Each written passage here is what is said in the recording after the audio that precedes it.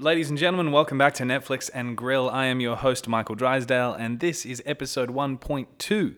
That's right, part 2 of 3 of episode 1 of season 2 of Netflix and Grill. It is, of course, a part of the Black Panther Megapod that I put up yesterday, but I wanted to do it slightly different for you today. I wanted to deliver it in some bite-sized pieces, which might make it more shareable for you. So rather than sharing the whole thing, you just listen to it, find your favorite part, find the interview that you like the most, and pass that on. Before I get into this specific interview, I wanted to let you know that this podcast is brought to you by Americanized.tv, which is the umbrella publication under which Netflix now resides, as well as a whole bunch of other shows and articles and content that will be coming out in the coming months. We have a very simple mission. It is to evolve the cultural identity of Australia by inspiring a new generation of entrepreneurs, storytellers, and sports people with conversations and content. Basically, every single time you watch something of ours, listen to something of ours, or read something of ours, we want you to end it feeling uplifted and inspired to make your own stuff.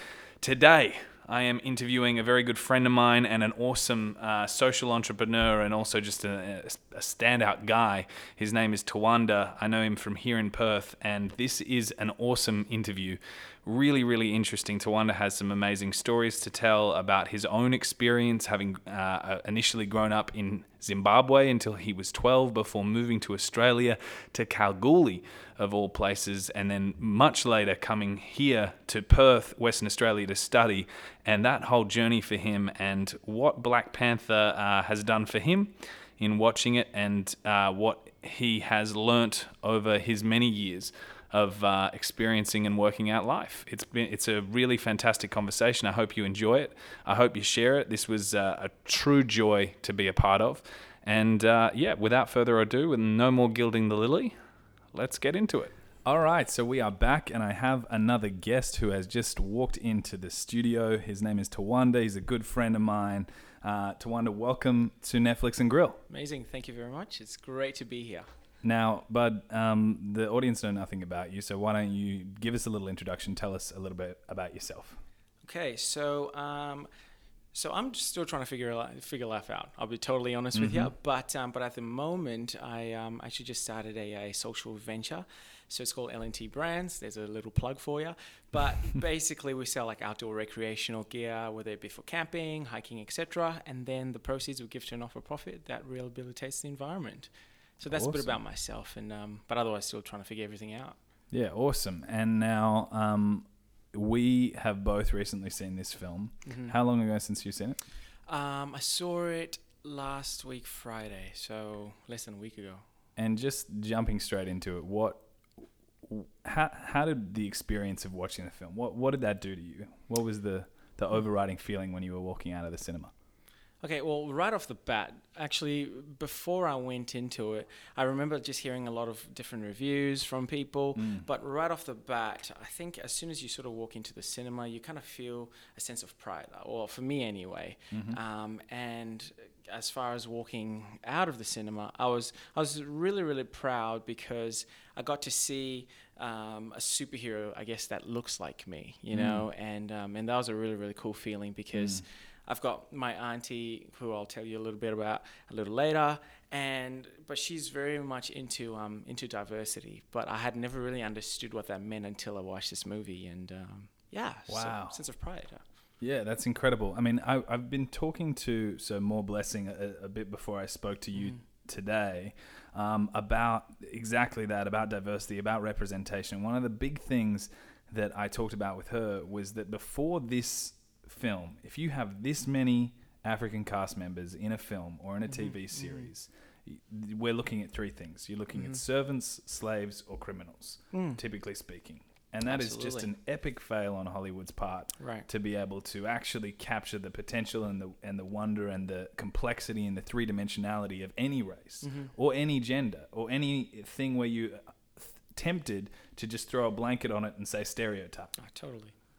And so tell me a little, I mean, just to run through the list of like scientist, spy, general, leader, king, elder, wise, respected political leaders. All of these things that you got to see, that kind of diverse representation across the board. I mean, what does that feel like? Dude, I'll be completely honest. Like it's such an amazing feeling because this is, or should I say, that is the real Africa. Africa is full of those kings. It is full of diversity. It is full of scientists. It is full of people that are doing a lot more than just being slaves or just being stereotyped in one particular way.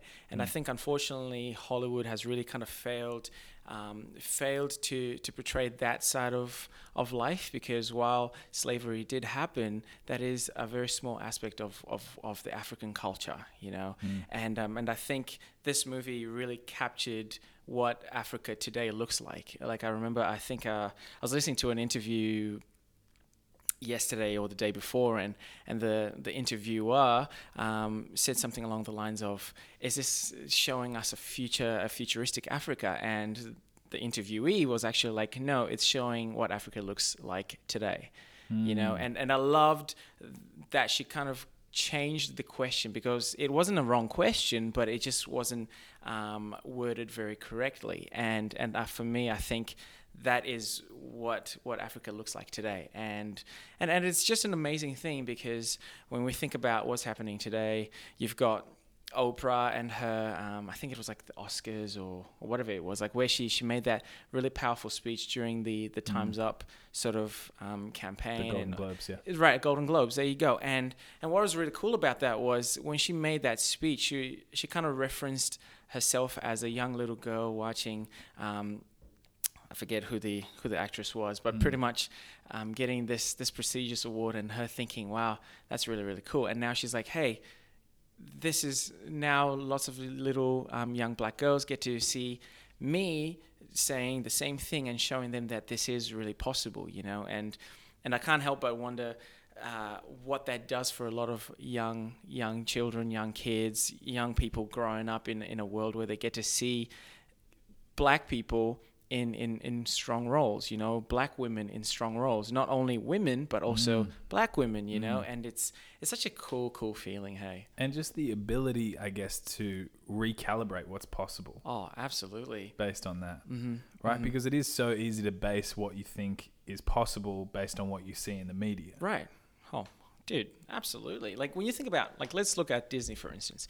I remember I went through this little phase where it's funny how sometimes life will start to throw these different things, these different coincidences, if you will, along your path or whatever, and then they cause you to really think about things. Like, for instance, Disney. When you look at all the characters in Disney, they're all pretty, they're all good looking, glammed up, etc., etc. And then it makes you sort of wonder, what does that do for young kids, growing up, whether they're black, white, Asian, whatever, you name it.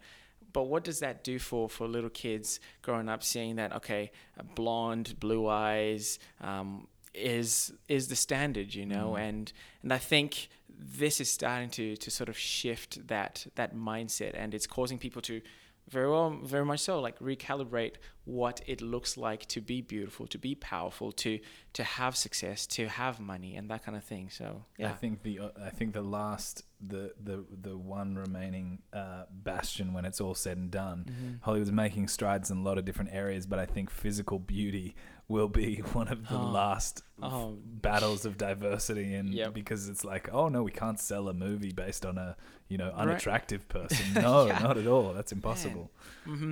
But the more inclusionary nature. That's probably not even a word. Let's coin it. Yeah, there you go. Inclusionary. That's it's a Netflix and Grill world. Yep. It's great, and it's amazing to see. Now, tell me a little bit about the movie itself. Like, let's dig in. Ryan Coogler, the director, Chadwick Boseman starring as T'Challa, Black Panther, Michael B. Jordan starring as Killmonger. Where throughout the film, how did you bounce around that kind of power imbalance, that kind of battle, the main argument of the film between T'Challa and because you're a very peaceful man, as far as I can tell. I like to be. But between T'Challa and Killmonger, how did you bounce around that argument and rationalize it in your head? I feel like it wasn't the standard run of the mill sort of. You get the bad guy, you get the good guys, and the good guy gets the girl, etc. Like it, while it did have certain elements of that, it, for a little while there, I kind of struggled because when they caught, unfortunately, I don't really ever remember characters' names or anything. But then there's the guy who originally sort of, I guess, went into Wakanda and managed to survive, and he stole some vibranium. Yep. He, for me, when I first sort of sat down and the movie started, he was the bad guy. Yeah. But then when they caught him, like right early on, and I was like, oh, okay, what are we gonna do now? Like, there's no bad guy, But then I think for me, then seeing old mate Michael B. Jordan as the bad guy, it kind of, and yet he was part of the culture by birth and all that fun stuff. It really got me to think.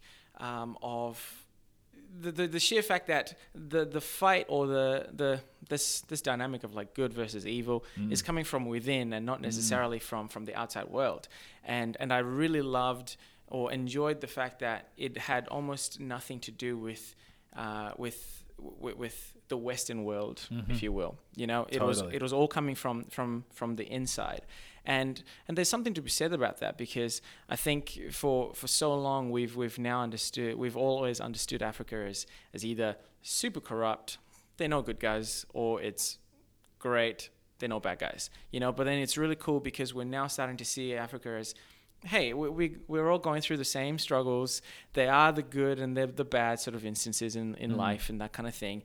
But I love that it didn't require, or it didn't take the Western world having to come on in to fix that dynamic. Yeah, and definitely. Yeah. But also, like, beyond that as well, one of the things that I loved about it was that Killmonger is really a monster of the Wakandans and society's creation, right? Together. They're both responsible. And yet he has these deeply motivated actions that weren't simply chaotic and anarchistic, but they actually deeply felt intentional and defensible. Yeah.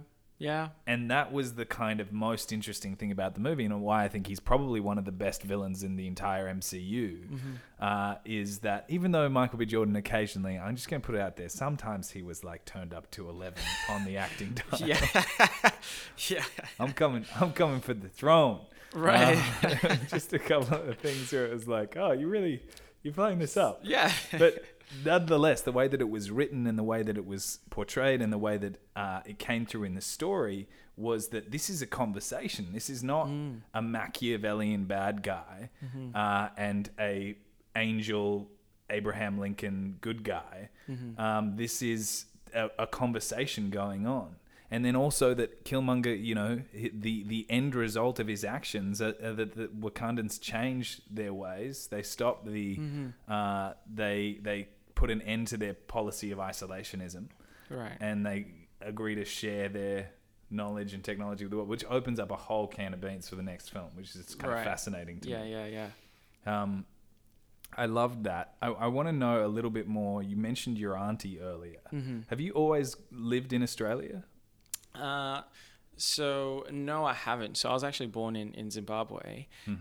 However, I grew up in Australia. So I grew up in like a very small mining town, and as far as my experiences, majority of my experiences in my life growing up has always been in Australia. Yeah.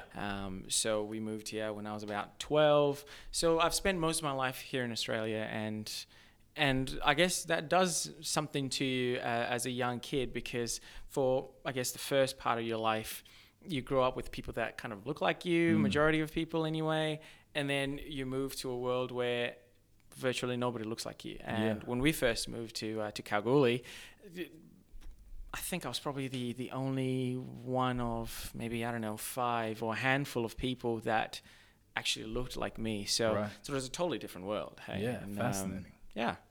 And tell me about your auntie. What's the story there? Okay, so I actually moved to Perth to study in in 2011, and that's where my auntie pretty much took me in, because at first I moved on campus, but then I just wasn't connecting very well there, and I just didn't feel in the right place, in the right element. So my auntie took me into her home, and then just, I guess, if you will, opened like a huge can of worms, and it just kind of opened my mind and my eyes up to what was actually happening in the world versus me just growing up in this little bubble. Because the beauty and the downfall of like those smaller communities is you get to see you're very protected in terms of what's actually happening in the real world, but then at the same time though it kind of leaves you very naive to what's really happening. And for me, being with my auntie, it was fantastic because she's very into diversity. That is what she does, and it was beautiful because she would take me on these journeys. And I remember one of the events she took me to was this I guess this training session called Courageous Conversations on race, and it was that transformed everything because it was a room full of people from everywhere, every color, you name it. But what was beautiful was it was okay for us to actually talk candidly about race and what that actually looks like and how we all identify and why it's okay to identify like that. Then we did this little test where the guy would ask us questions, and then we would kind of write it down on a piece of, like, write our answers down on a piece of paper, like from 1 to 10, how we identified with his question. And based on my experiences, I actually, majority of what I had gone through, I sort of identified with what, like, I would just say, like, what white people would have identified with. Right. And then that was a total shift for me because I was like, wait a second, how is it that I feel like my experiences are totally different to the people that look like me? Yeah. Have I been living in that much of a bubble that I've just kind of coined everything as, oh no, that was just a coincidence that person treated me like that, you know? So it really sort of transformed my life in that way. And and I'm very grateful for my auntie for that. Yeah, right. Woke a little bit, like a woke moment. Dude, absolutely, man. Like it actually kind of terrified me because I thought to myself, have I not been living these last, I don't know how old I was, 20 odd years at the time, you know, and it really, really causes something in you to start opening your eyes up to what's actually happening in the world and taking a stand and choosing and deciding where you stand on some of these different topics. And what were some of the ways that it manifested in your life after that, in terms of, is there something that you can point to? You know, I started to notice how I was being treated. Like, I remember I went to Canada actually, and I was with two of my mates. So these boys I grew up with, and I remember we walk into this store, and immediately the staff just kind of looked at us. They kind of froze, looked at each other, and then they kind of went back to normal, but then they started to just sort of follow us. And that was super blatant. And it totally caught me off guard because I had never seen anything like that in my life or experienced it. And then it kind of, on one hand, I was like, you know what? I'm on holiday right now. So obviously you've saved up a lot of money. I could totally like buy a lot of things in your store. At the same time, I don't want to do that because I just feel this is just not right. But also, how do I react to it? Like I'm not equipped to deal with stuff like this. So it really it just kind of left me in a very, very sort of dark place, like internally, because that was, I guess, one of the very first times that I started to actually realize that I was different, and not necessarily in a bad way in hindsight, but at that time though, I was just like, wow, this is really what people actually go through. You know, I used to think it was just a pipe dream that people will always like harping up about, but now I really do realize that it's a real thing, you know. And it's crazy, and it's like it's a hard thing to experience, right? On a totally different kind of wavelength, but a similar kind of experience in my life. I'm 6'2" and around about 100 kilos, and so I'm a big dude.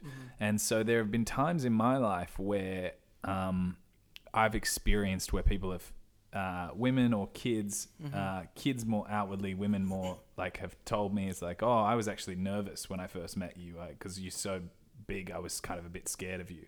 Wow. And I was like, I wouldn't hurt a fly Yeah. ever in my life. And that's that feeling that you get Mm-hmm. as a person when somebody looks at you with like that fear in their eyes, or they grip something a little bit closer, or they walk across the Oh. other side of the road. Yeah. And that happens, and you just go, that doesn't align with who I am. That Right. doesn't align with my intentions. That's not what I'm giving off to you. Yeah. Mm-hmm. Why is it being received that way? And then at times also, for myself, I have to forgive those people because it's a case of that's what they're conditioned. That's how they've been conditioned. And now it's a process of education. And I think something like Black Panther is an awesome education. Oh, absolutely. Because you get to see it. I mean, T'Challa is an incredible king, and he said T'Chaka tells him early in the first part where he goes to the other plane. He says, "You're a good man, and that's going to make it hard for you to be king." Wow. And I think that in 2018, where we've got the world leaders that we do, is telling the truth. In a lot of ways, it is hard to be good and It really rule. is. Yeah. Yeah.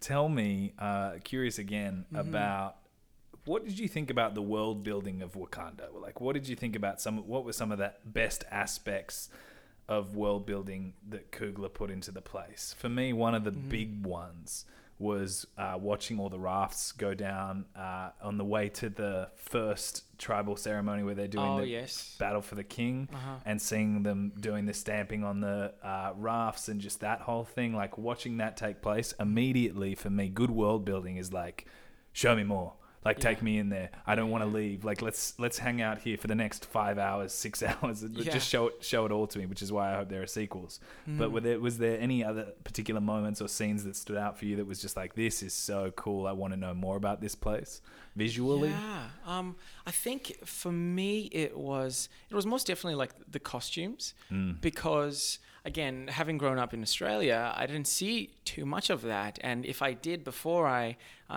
moved to Australia, I just don't remember it because I was that young, So seeing a lot of the costumes, and I remember the dancing as well they were doing as they are sort of getting ready for the battle, that was just phenomenal to me because it kind of it ignites, I don't know, it does something to you on the inside. Like you get such joy when you see stuff like that because it's different and it gets you curious, and I really love that, and I particularly enjoyed the fact that even like the language as well that they were speaking, it's actually a language that exists right now in South Africa. It's one of their official languages, or the costumes were influenced by actual tribes as well. And so the iconography based in real world right, cultures, right? Yeah. So I loved how very close it was to the real thing. Although the actual Wakanda is not real,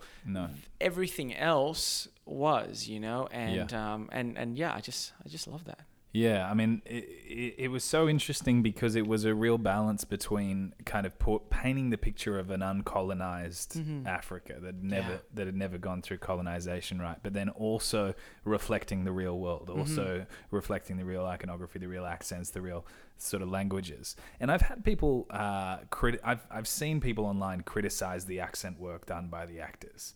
But what I found really interesting was I read this article that was talking to Beth McGuire, who was the accent and dialect coach on set. That talked about how each actor brought their own primary accent that folded into and I'm going to mess this up, but the Xhosa accent. I think that's what it is. That they were using as the base. So it worked to form each of the characters' own idiolect. And to me, that's fascinating because as I say, I've grown up in Perth since I was 4 years old. I lived in Sydney the last 6 years, but I don't know how many times over the years I've been asked if I'm English or if I'm American. But very few people. Well, no, I mean that's an overstatement.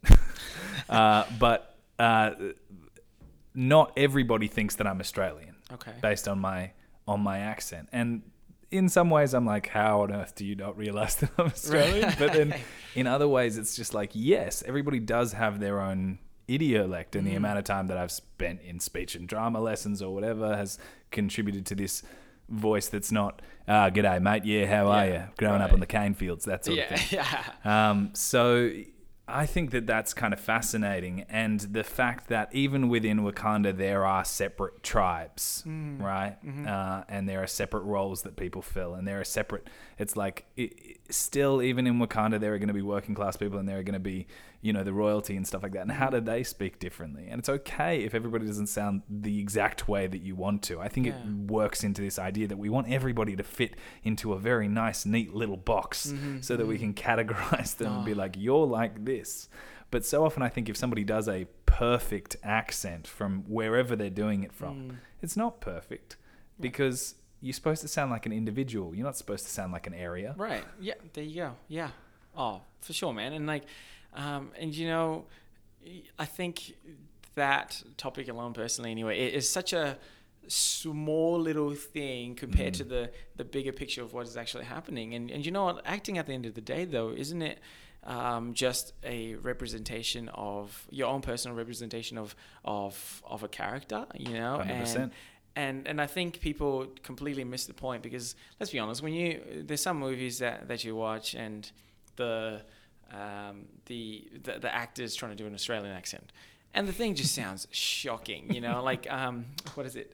I was watching Pitch Perfect, the third one, the other day, and you know, just listening to Rebel Wilson's accent, and yet she's Australian, and then her father's accent. I was just like, what is going on right now? Like, you know, but I couldn't help just laugh at stuff like that, because, you know, it is how I guess she ideally would like to speak, but I guess exaggerating it like that somehow made her feel more connected. Who knows? Who knows what it was? But as far as the accents of the characters in Black Panther, I wasn't overly focused on that, although at first it kind of caught me off guard how strong T'Challa's accent was compared to when he's actually speaking normally, like in his normal American whatever accent. It really caught me off guard, but then I grew to slowly love it, because it sort of helped integrate you into this African culture. It helps take everyone on a journey, because not everybody gets to experience like the African culture, and I think this is probably the closest that most people in the world, if we're totally honest, will ever get to like the real Africa, you know. So hopefully not will ever get. Hopefully this starts a string of that's a good point. I do hope that more stories and more movies. It'd be a grand shame if it was just a flash in the pan. That would be almost the worst thing that could come out of it. But okay, I have a couple of fun questions for you. Okay. Who won the film for you? So who won your heart? And if you give me a description, I'll be able to give you a name and an actor name. So I know that you're not the best with names. You're just like that one. Because there were some amazing characters in it. No, absolutely. I think definitely one person that comes to mind immediately is T'Challa's sister, Shuri. Yeah, there you go. Wow. So she's played by on that. So Shuri was played by Letitia Wright. Tell me about it. Yeah, you know, I absolutely loved her humor, but how she made being smart look cool. You know, being intelligent look cool, particularly because she's a young girl.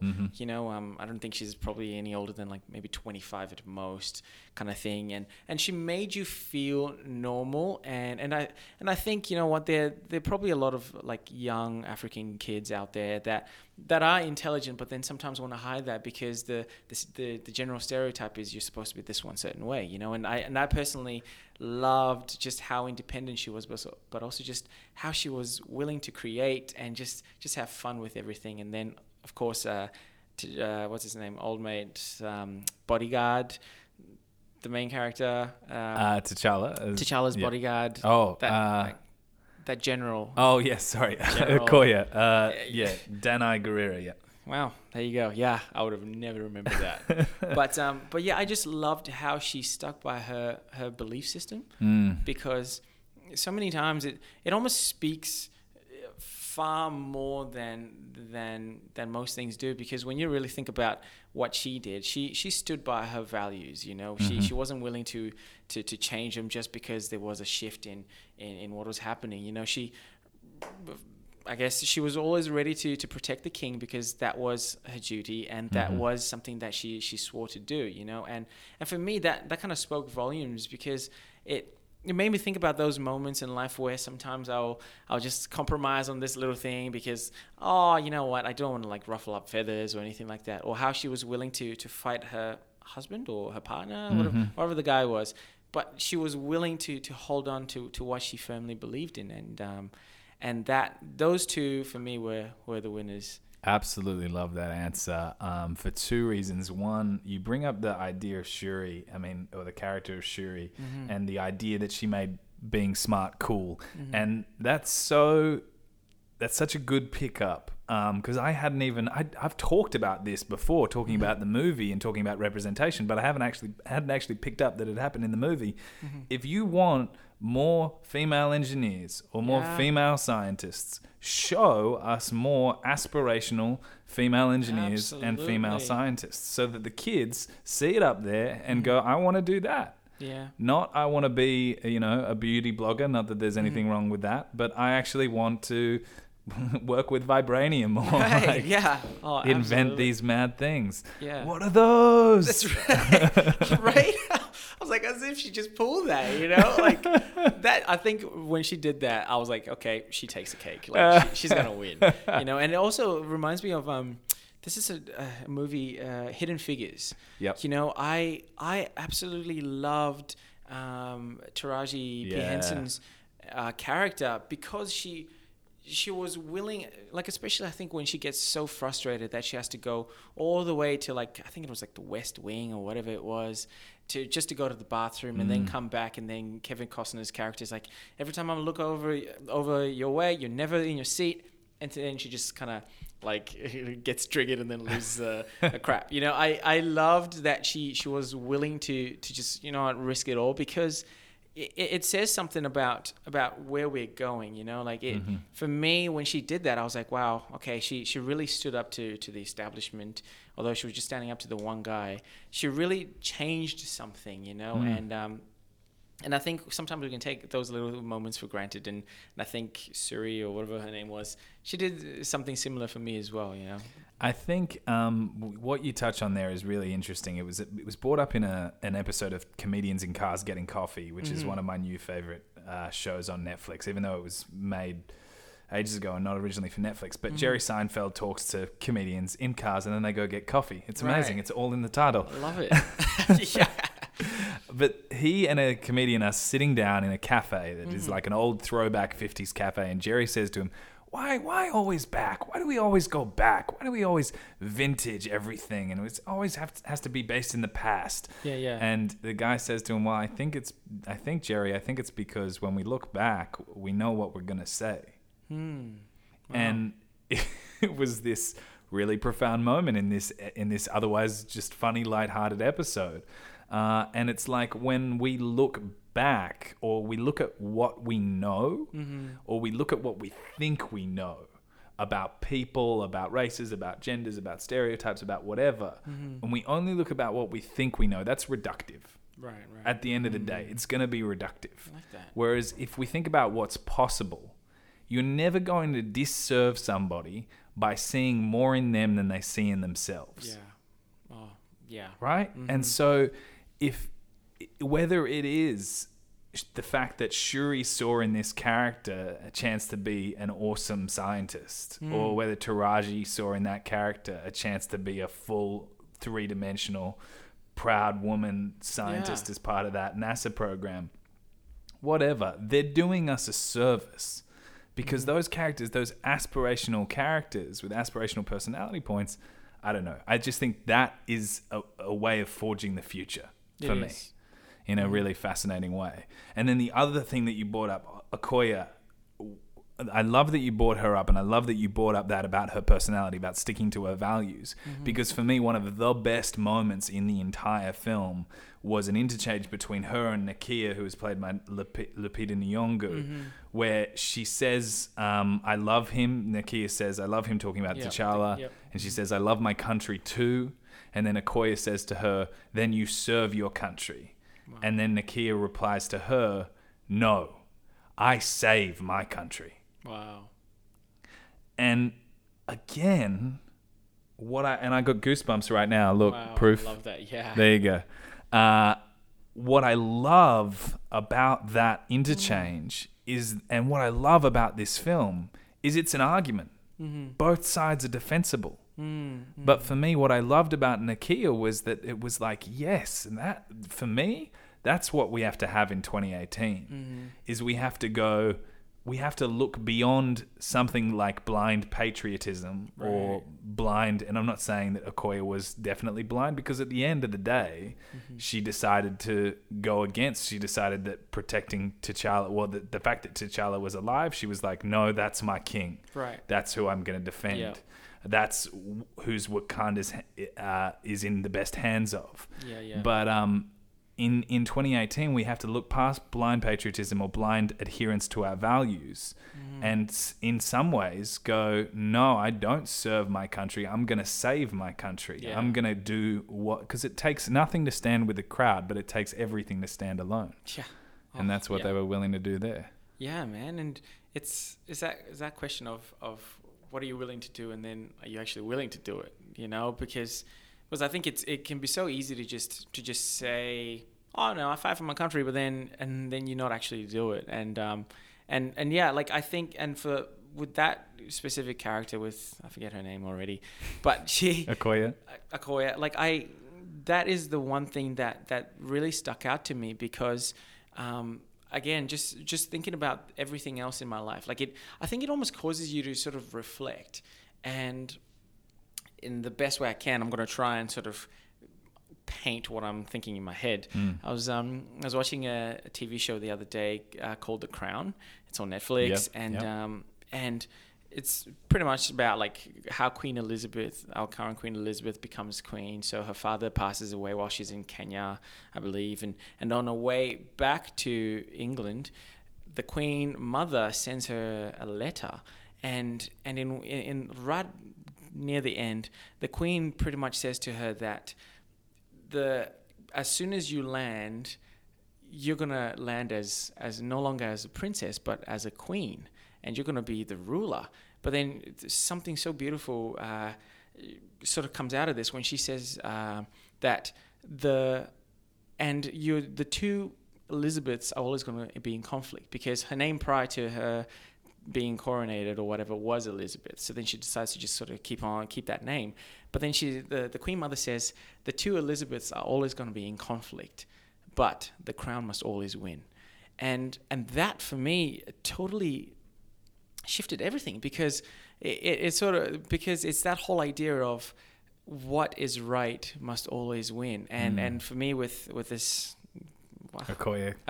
Yeah. I love that she always chose what was right, and especially when Michael B. Jordan's character is like, go kill him, she's like, no, he's the real king. Why? Because he didn't actually lose. He's still alive. Yeah. So technically, he still is king. Yeah. And when I made that connection, I was like, wow, holy crap. Just imagine had he actually died and all that fun stuff happened, then she would have had to defend him against the very person that she loved the most, kind of thing, you know? And it totally shifted everything for me, man. And Powerful. Yeah. I love that. I love this whole conversation, man. It's been a lot of fun. Yeah. In kind of wrapping up, I wonder if has the film, have you had a lot of conversations about this since, with friends, with your community, with how is it are there any ways in which you consciously go, I'm doing this from now on based on Black Panther, or has it not reached those far-reaching implications yet? I'll say yes and no. So I haven't had as deep conversations as I have had with you yet, because I've just been swamped with everything else in life. But as far as the implications on myself go, anyway, it really did start before the movie got underway, where I felt like so proud, and for me personally, I was kind of like, why am I feeling like this? Like, you know, like it really got me thinking long before the movie actually started. And then as I got to experience the journey with everybody else, I really got even prouder and prouder, kind of thing. And then now coming out of it, seeing all these posts about people like dressing up like in their most cultural attires, like that stuff gets me super excited. And I think, you know what, if I'm totally honest, growing up, it was always something I kind of shied away from because, again, the general understanding of African culture was, oh, you're colonized, you're this and that and the other, therefore you should just keep that stuff to yourself. But what I'm starting to realize now is that, and I think since doing that Courageous Conversation sort of course, it has really awakened me to accepting different.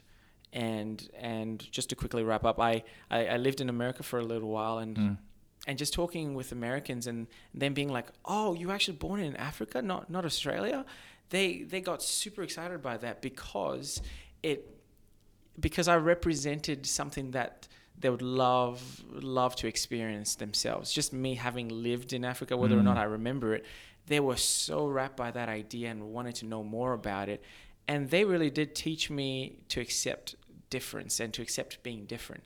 So watching Black Panther and just seeing all those characters, that for me has been the, I guess, the solidifying factor that I need to begin to accept being different, particularly when it comes to like African culture, because everything else I can accept. But then when it comes to myself and everything, my beliefs and my background, it's taken me a little while to sort of warm up to it. So Black Panther has really allowed me to accept that this is the real Africa and this is what it looks like, and I can be proud to be from there, whether or not I remember it. So yeah. Wow. I love that. Hey, have you been back to Zimbabwe since you were 12? Unfortunately not. Any plans in the future? Yeah, so family and I are hoping end of this year, I believe. So unreal. So I'm so excited about that. That's awesome. Tawanda, man, it has been a trip. I've loved this conversation. I had the best time. Thank you for coming in. I hope to have you back in again in future episodes. Absolutely. And until next time, buddy, take care. Thank you very much. We'll talk to you soon. I'll talk to you soon. All right, see ya. And that is it for part 2 of episode 1 of the Black Panther Megapod, the first episode for season 2 of Netflix and Grill. I hope that you enjoyed it. I think that you can agree that Tawanda was an incredible guest, one that we were really, truly blessed to have on the show. Thank you, mate. I really appreciate you and everything that you do. I hope everybody out there watching it, if you enjoyed it, just give it a share, give it a like, give us a rating and review over on iTunes. Those are all good things. And yeah, just tell a friend. Just tell a friend, hey, do you want to come over and Netflix and Grill tonight? They'll probably misunderstand you and slap you across the face, but afterwards you can explain to them what that means. Just get them to put it in their ear holes and have a listen. Thank you so much, guys. Have a great day. Don't forget that I have 2 other interviews that I did on this pod with More Blessing Maturure and my friend Catherine Steele, which is part 3. So if you haven't listened to those parts, feel free to check them out. Until next time, remember, keep it on Netflix and Grill.